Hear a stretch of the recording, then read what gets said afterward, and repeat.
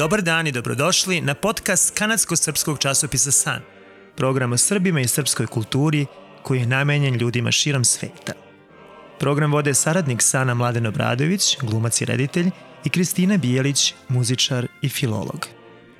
U ovoj epizodi pričamo o dvojici američkih naučnika srpskog porekla, Nikoli Tesli i Mihajlu Pupinu, o velikanima koji su svojim doprinosom zadužili ceo svet. Mladen i ja ćemo pokušati da vam dočaramo svet u kojem su ova dva velika čoveka živela i stvarala, a vi načuljite uši i uživajte u našem programu.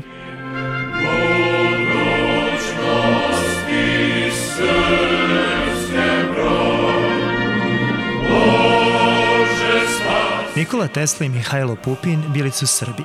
Genijalni umovi, pritom i savremenici, ali ne i saradnici i prijatelji. Obojicu je put učenja i naučnog istraživanja doveo u Sjedinjene Američke Države, gde su živeli i bavili se naučnim radom, po kojem su postali poznati u celom svetu, a svojim genijalnim otkrićima doprineli napretku civilizacije. Tesla je u Ameriku krenuo 1884. tačno 10 godina posle Pupina, koji je u to vreme, nakon što je diplomirao i postao američki državljanin, bio već na doktorskim studijama u Berlinu. Pupin je u Ameriku došao sa 20, a Tesla sa 28 godina.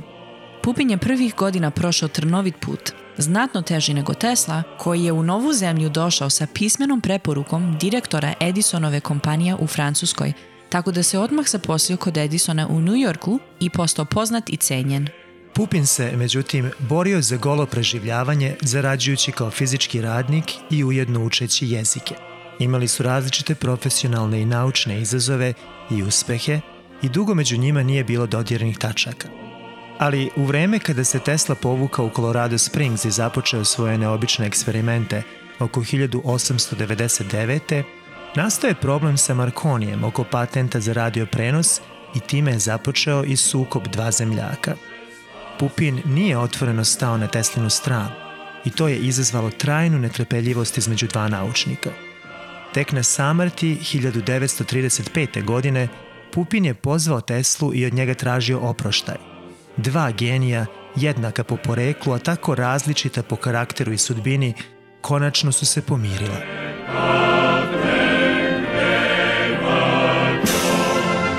Danas Nikolu Teslu mnogi nazivaju čovekom koji je izumeo 20. vek. Tesla je jedini Srbin po kome je nazvana jedna međunarodna jedinica mere. Autor je više od 300 patenata koji su registrovani u 25 zemalja, a 112 je u oblasti elektrotehnike. A od 2003. godine postoji i popularna inovativna kompanija Tesla, koju je osnovao kreativni preduzetnik Elon Musk, koja proizvodi istoimene električne automobile. Tesla je bio pronalazač, inženjer elektrotehnike i mašinstva, a najpoznatiji je po svom doprinosu u projektovanju sistema napajanja naizmeničnom strujom. Otkrio je jedan od načina za generisanje visokofrekventne struje, dao značajan doprinos u prenosu i modulaciji radiosignala, a radio je i u oblasti rentgenskih zraka. Bio je ključni čovek u izgradnji hidrocentrale na Nijagarinim vodopadima. Govorio je mnogo jezika: srpski, engleski, nemački, italijanski, francuski, češki, mađarski, slovenački i latinski. I pored nemerljivog doprinosa nauci, umro je u New Yorku u 87. godini potpuno osiromašen, ali ne i zaboravljen. Sahrani je prisustvovalo oko 2000 ljudi. Po Teslinoj želji, posle Schubertove kompozicije Ave Maria, hor je otpevao popularnu srpsku pesmu Tamo daleko, koja je simbol rodoljublja srpskih vojnika posle proboja Solunskog fronta za vreme Prvog svetskog rata. Na hotelu New Yorker, u kome je Tesla živeo posljednjih 10 godina svog života, stoji spomen ploča, a informacija o Tesli kao najpoznatijem gostu se nalazi na blogu tog čuvenog hotela. U tom blogu se napominje da je Tesla najverovatnije odabrao da živi u tom hotelu zato što je ova zgrada sa sopstvenim generatorom za proizvodnju struje u to vreme bila tehnološki najnaprednija zgrada u svetu.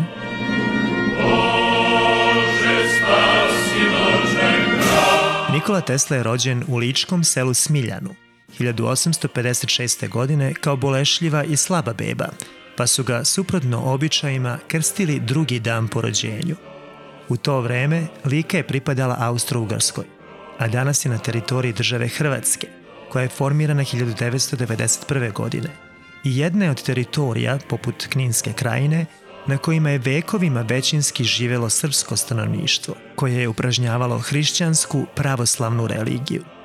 Otac mu je bio pravoslavni sveštenik, ali veoma nadaren pisac koji je posjedovao veliku biblioteku. Tu je Nikola proveo detinjstvo čitajući i učići jezike. I Nikolina majka je bila vredna žena s mnogo talenata. Bila je vrlo kreativna i svojim izumima olakšavala je život na selu. Pravila je alatke, od beskorisnih predmeta pravila korisne, kala, prela i vezla. U knjizi Moji izumi Tesla kaže za majku: sejala je semenje, uzgajala biljke, sama razdvajala njihova vlakna. Smatra se da je Nikola Tesla upravo od majke nasledio sklonost ka istraživačkom radu. Školovao se u rodnom selu u Gospiću i u Rakovcu kod Karlovca. Posle mature je teško oboleo od kolere i posle 9 meseci bolovanja uspeo da ubedi oca da ga, umesto u bogosloviju, upiše na studije tehnike u Gracu u Austriji. U Politehničkoj školi je bio jedan od najboljih studenata i sve ispite polagao s najboljim ocenama. Mnogo je čitao, a Goetheovog Fausta je znao napamet. Ali posle prve godine studija više nije mogao da dobije stipendiju, pa je prekinuo školovanje i jedno vreme se odao kockanju.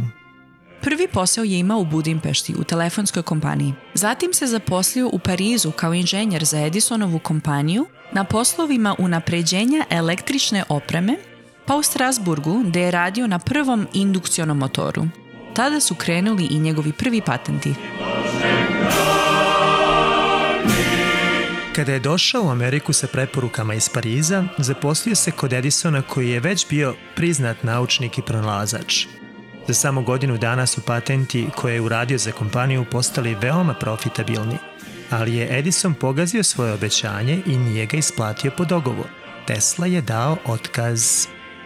U godinama koje su sledile nizali su se veoma uspešni pronalasci vezani za neizmeničnu struju, za X zrake, fluorescentnu sijalicu koja svetli bez žica, bežični prenos snage, zatim i prvi patent iz oblasti višefazne struje i rad na magnetnim poljima.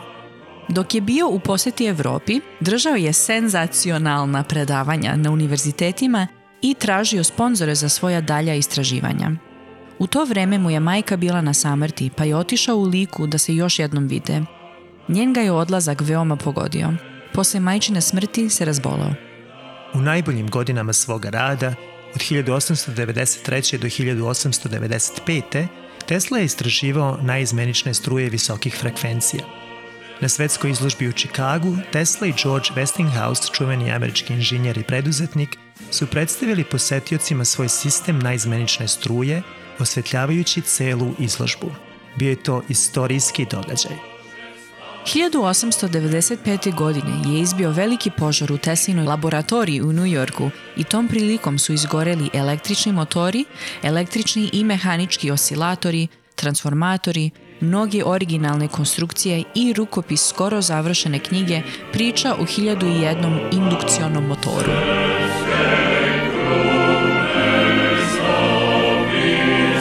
Modular Home Editions. Podignite kuću do krova za samo 3 dana.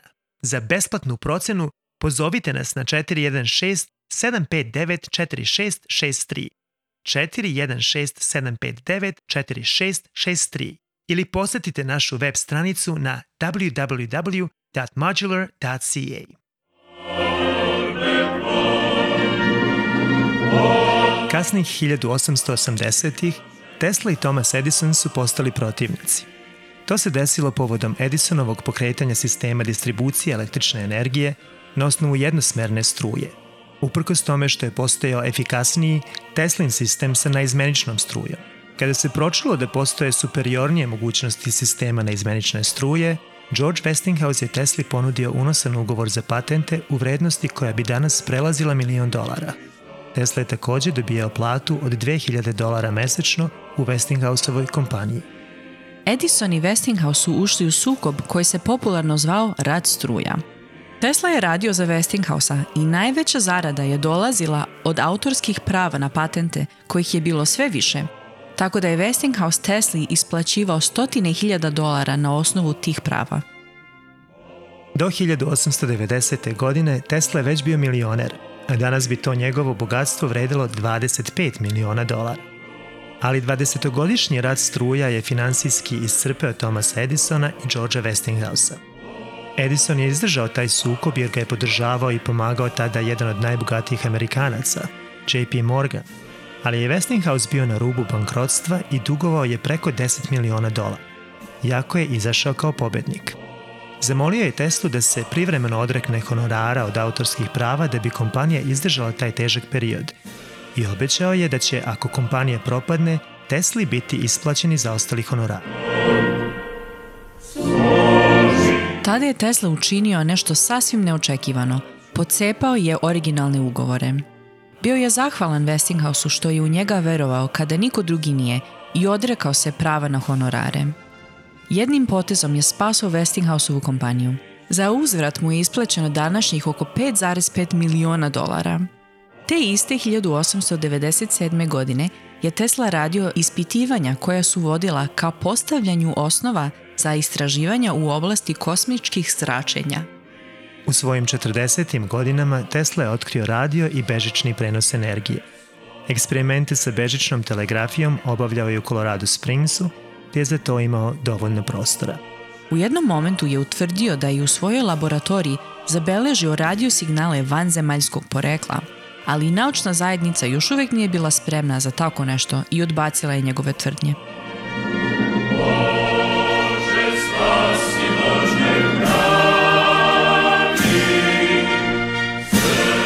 Napustio je laboratoriju u Colorado Springsu 1900. godine i prodao je da bi isplatio dug. Ali eksperimenti obavljeni u toj laboratoriji poslužili su mu kao osnova za sljedeći projekat – podizanje postrojenja za bežični prenos energije. 2006. godine u Teslinoj laboratoriji u Colorado Springsu snimane su scene filma Prestige. Teslu je glumio britanski pevač, kantautor i glumac David Bowie, a film koji je bio nominovan za Oscara u kategorije kinematografije i filmske umetnosti režirao je Christopher Nolan. 2020. je izašao novi film u kome Teslu glumi Ethan Hawke. Da, gledao sam Prestige, David Bowie je bio odličan kao Tesla, bilo je logično da jedan genije igra drugog genija. Jako mi se dopala scena u kojoj Tesla govori o obsesiji, kako treba imati granicu i znati gde stati. Ali u stvarnom životu Tesla nije znao za meru. Predavao se svom poslu do krajnjih granica i izgleda da ništa drugo za njega nije ni postojalo.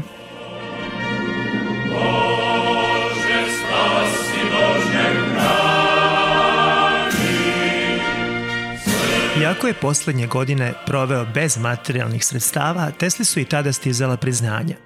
Tako je 1917. godine dobio zlatnu Edisonovu medalju za otkriće polifaznog sistema naizmeničnih struja. Na dodjeli je rečeno da kada bi jednog momenta prestali da rade svi Teslini pronalasci, industrija bi prestala da radi, tramvaji i vozovi bi stali, gradovi bi ostali u mraku, a fabrike bi bile mrtve. Istorijski obrt je upravo u tome što je Tesla dobio medalju sa imenom čoveka koji mu je bio ljuti protivnik i koji je na kraju izgubio bitku, ali je Edison ipak stekao bogatstvo, a Tesli je ostalo samo priznanje. Tesla je umro siromašan i u dugovima. Tim povodom gradonačelnik Njujorka LaGuardia je rekao: Nikola Tesla je umro siromašan, ali je bio jedan od najkorisnijih ljudi koji su ikada živeli. Ono što je stvorio veliko je i kako vreme prolazi postaje još veće. 8 američkih država, New York, New Jersey, Pensilvanija, Colorado, Nevada, Minnesota, Arizona i Indiana, proglasila su Teslin dan rođenja za državni praznik. Tog dana, između ostalog, na svim javnim zgradama mora se istaći državna zastava, a učitelji u svim školama jedan čas posvećuju Tesli. Teslina porodica i Jugoslovenska ambasada su se dugo borili sa američkim zvaničnicima za povratak dokumenata i Teslinih ličnih stvari koje je FBI konfiskovao po naučnikovoj smrti. Konačno je njegov sestrić Sava Kosanović uspeo da dođe do dela Teslinih ličnih stvari koje su danas izložene u muzeju Nikole Tesle u Beogradu. Teslin pepeo je prenesen u Beograd jula 1957. godine, a urna se također nalazi u muzeju.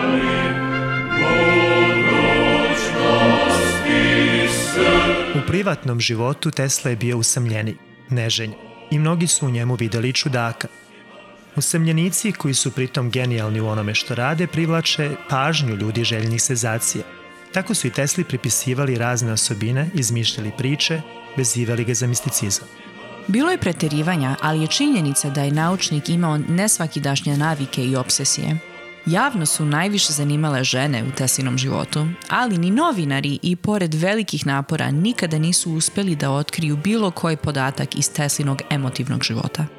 Postoji priča o tome da kada je Sarah Bernard, čuvena glumica i velika zavodnica, posjetila New York, Thomas Edison se za nju zainteresovao. Ali Sarah se zainteresovala za Nikolu Teslu. Naviknuta na to da niko nikada ne odbija njene pozive i priliku da se sa njom sretne, bila je neprijatno iznenađena kada je Tesla rekao da ga glumičino prisustvo uznemirava i odvaja od rada, pa je prema tome bolje da se uopšte ne viđaju. Veliki srpski pesnik Laza Kostić bio je dugogodišnji prijatelj sa Nikolom Teslom. Pesnik je bio u velikoj platonskoj ljubavi sa Lenkom Dunđerski i u očajničkom pokušaju da se udalji od lepe Lenke, sa kojom je ljubav bila beznadežna jer ih je vezivalo kumstvo, u jednom trenutku došao je na ideju da je uda za svog prijatelja, tada 39-godišnjeg Nikolu Teslu. Tesla nije bio zainteresovan. Ostao je neženja do kraja života. U Beogradu je jedini put bio 1892. godine i tada je odlikovan ordenom Svetog Save. Tada je Tesla održao čuveni pozdravni govor u današnjoj zgradi rektorata studentima i profesorima Beogradske velike škole, u kome je rekao: "Ja sam, kao što vidite i čujete, ostao Srbin i preko mora, gde se ispitivanjima bavim. To isto treba da budete i vi i da svojim znanjem i radom podižete slavu srpstva u svetu."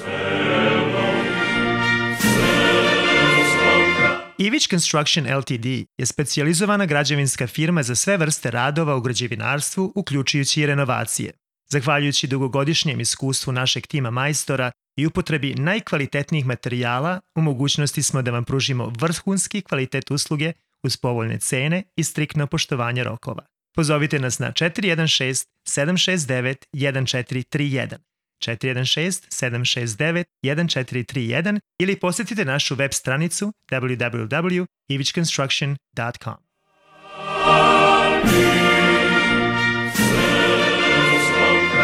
Srbi u Kanadi, posebno na Nijagarinim vodopadima, sa ponosom pominju ime Nikole Tesle i zaslužni su za to što Kanađani danas mnogo više znaju u ovom vrhunskom naučniku. Na Nijagari je Teslin rođendan 10. jul ustanovljen kao dan Nikole Tesle. Jedan veliki bulevar u Hamiltonu nosi Teslino ime. Na mestu gdje se ostvario jedan od najvećih izuma Nikole Tesle, kraj Nijagarinih vodopada, podignut je spomenik na 150. rođendan velikosrpskog američkog naučnika. Otkrivanju spomenika u bronzi u prirodnoj veličini prisustvovali su i srpski i kanadski zvaničnici. Tom prilikom je rečeno: "Nikola Tesla je svojim izumima naizmenične struje i velikim brojem drugih pronalazaka udario temelj modernom tehnološkom društvu u svetu. Nikola Tesla je ostavio večni spomenik svom imenu, Nijagarinim vodopadima, našoj otadžbini, Kanadi i čitavom svetu kada je prvi generator proradio, a samo 3 godine kasnije prva transmisija električne energije prenete je sa Nijagare u Buffalo. Ostalo je istorija." Svake godine hiljade posetilaca Nijagarinih vodopada prođu pored spomenika koji su kanadski Srbi podigli svom velikanu. Figura visokog i malo pogurenog muškarca, čiji je pogled upravljen ka vodopadima, u levoj ruci drži šešir, a u desnoj štap. Postolje spomenika je u obliku motora. Postoji priča da je Tesla, šetajući jednim parkom u Budimpešti, zastao i štapom počeo da crta u pesku skicu indukcionog motora. Kanadski vajar Les Trysdale je taj moment ovekovečio tako što je Teslinu figuru u prirodnoj veličini postavio da gleda prema vodopadima dok štapom iscrtava skicu, a sam spomenik je na postolju koje je isečak tog istog indukcionog motora. Teslin spomenik, isti kao onaj koji stoji ispred Elektrotehničkog fakulteta u Beogradu, nalazi se i na američkoj strani Nijagarinih vodopada.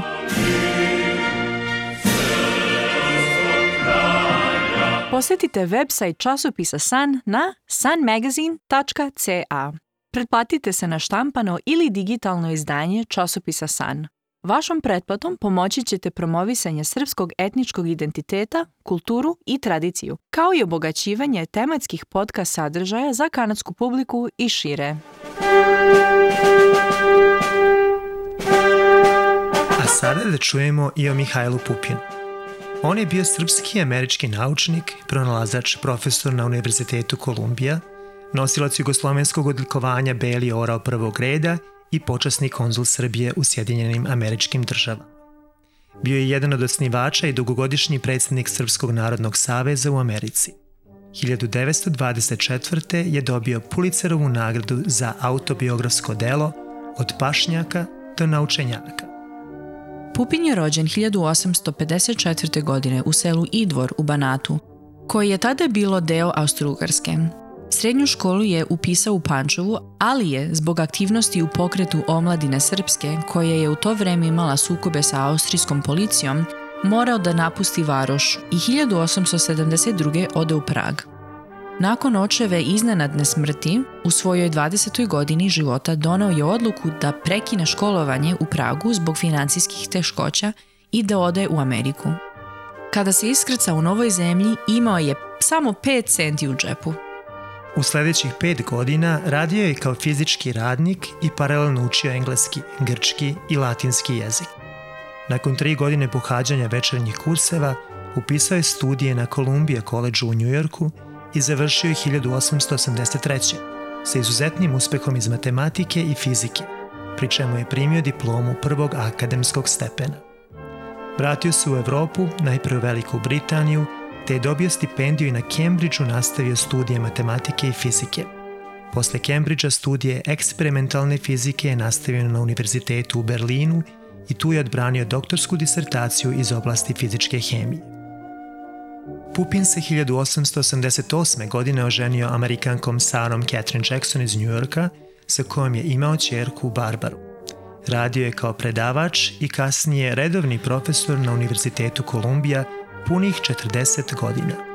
Kada je iz rodnog Idvora otišao na školovanje u Pančevo, gde su nastavnici u mladog Mihajla usadili ljubav prema prirodnim naukama, prvi put je čuo za Benjamina Franklina i njegove pronalaske. Franklin je inače bio poznat po svojim eksperimentima sa zmajem, koji su pokazali vezu između elektriciteta, sevanja i grmljavine, tako da je već 1746. godine izumeo gromobran. Prvi letnji raspust Pupin je proveo u selu i jedva je čekao da ocu i njegovim prijateljima pokaže šta je sve novo naučio. Ali otac ga je zapanjeno prekinuo pitanjem kakvu to jeres propoveda i zar je već zaboravio kako ga je upravo on učio da do grmljavine dolazi zato što se nebo trese pod kolima Svetog Ilije. I zar taj Amerikanac Franklin nema pametnijeg posla nego da pušta zmaje?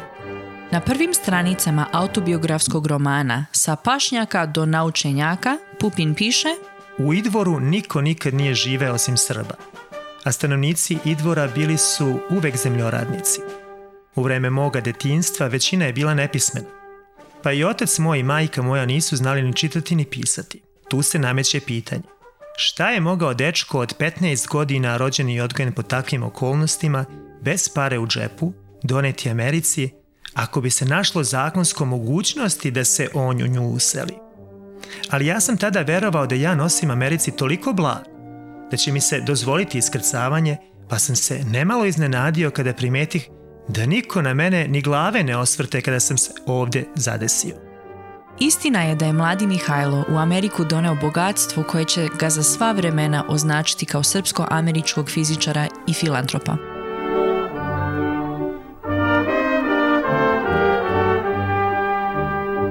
Kada je 2015. obeležavan važni jubilej, 100 godina od kada je Mihajlo Pupin prijavio svojih 7 patenata koji predstavljaju rođenje oblasti telekomunikacija, a ujedno i 80 godina od Pupinove smrti, UNESCO je doneo odluku da ovu godinu proglasi godinom Mihajla Pupina. Tim povodom velika interaktivna izložba posvećena Mihajlu Pupinu postavljena je u Istorijskom muzeju Srbije. Izložba je obuhvatila Pupinove aktivnosti na polju nauke, profesorskog rada, osnivanja i unapređivanja najvećih institucija nauke u Americi, njegove nacionalno-političke doprinose, mnogobrojna dobročinstva, mecenski odnos prema umetnosti kao i književni rad. Prvi put je izložen i Pupinov najveći umetnički legat, Pupinova lična biblioteka. Po izumiteljskim doprinosima, Mihajlo Pupin je najpoznatiji po patentu pod imenom Pupinovi kalemovi. Od 35 veoma vrednih patenata, koje je verifikovao u periodu od 1893. do 1934. godine, svakako je najpoznatiji metod za povećanje dometa telefonske linije pomoću specijalnih kalemova u telekomunikacijama. Takav proces prenošenja naziva se pupinizacija, a svodi se na to da se kod telefonskih linija na određenoj udaljenosti postavljaju Pupinovi kalemovi. Ovim pronalaskom je još 1900. godine Pupin uspeo da reši problem žičnog, telegrafskog i telefonskog prenosa na velike daljine. Unapredio je i rengensko snimanje, a njegov metod se još uvek primenjuje u medicini. Otkrio je osnovni princip za efikasno korišćenje telekomunikacionih veza, takozvani frekvencijski multipleks, i tako otvorio do tada neslućene mogućnosti za razvoj i ekspanziju telekomunikacija. Još dva izuzetno značajna doprinosa razvoju telekomunikacije i elektronike izum su slavnog srpskog naučnika. Od 3 sistemske komponente, pojačivač, osilator i ispravljač, Mihajlo Pupin je patentirao 2. Pupinovi studenti i saradnici su svedočili o njemu kao izuzetnom profesoru, izvoru inspiracije za sve koji su s njim radili, o svom divljenju i privrženosti čoveku koji nije bio pretenciozan i koji je uvek nadahnuto prenosio znanje i nesebično ga delio sa svojim kolegama.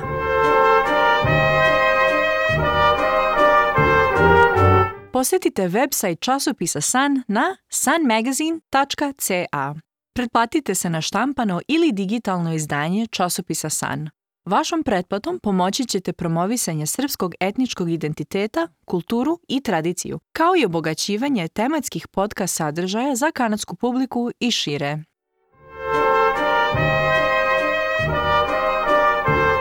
Kada je u pitanju Pupinov nacionalni doprinos, lista zasluga koje pripadaju ovom velikanu je dugačka. Srpskom narodu je pomogao politički, kulturno i humanitarno. Danas bi ga nazvali najvećim lobistom koga smo ikada imali. Iskoristio je svoj snažan naučni kredibilitet, bogatstvo i uticaj da bi se posvetio mnogim izazovima srpskih nacionalnih pitanja.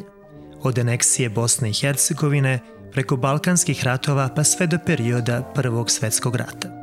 Angažovao se u organizovanju srpske migracije, kao i Srpske crkve u Americi, skupljanju humanitarne pomoći i brizi o dobrovoljcima.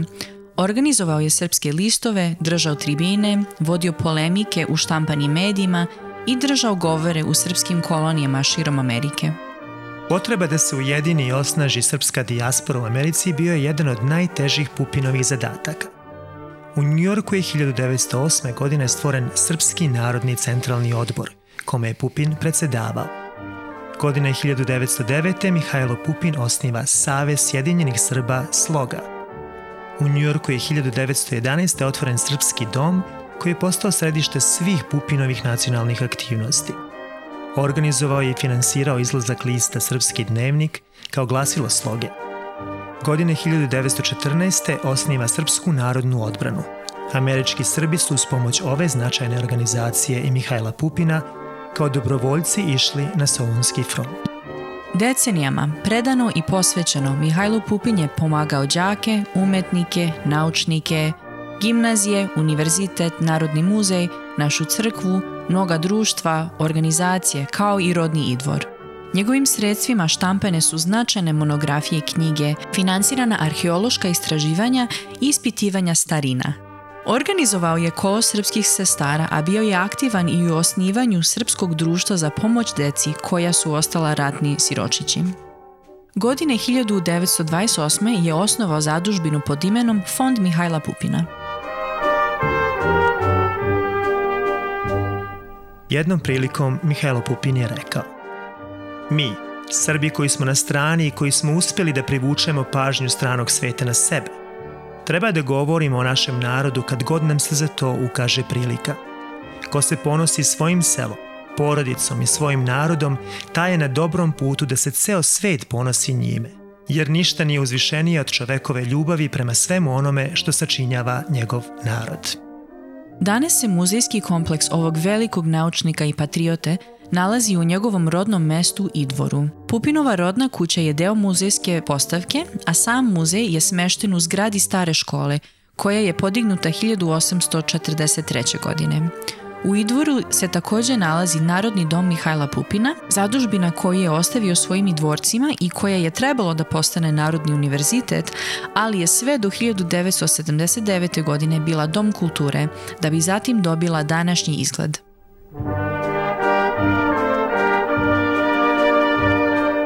Slušali ste podcast kanadsko-srpskog časopisa San, u kome smo vas Kristina i ja pobliže upoznali sa istorijom dva najveća srpska naučnika, Tesle i Pupina. Budite sa nama i u narednim epizodama u kojima će uredništvo Sana, kao i nas dvoje, nastaviti da vas upoznaju sa tradicijom i kulturom srpskog naroda. Do sljedećeg slušanja pozdravlja vas redakcija časopisa San. Realizacija ovog podcasta finansijski je pomogla država Kanada.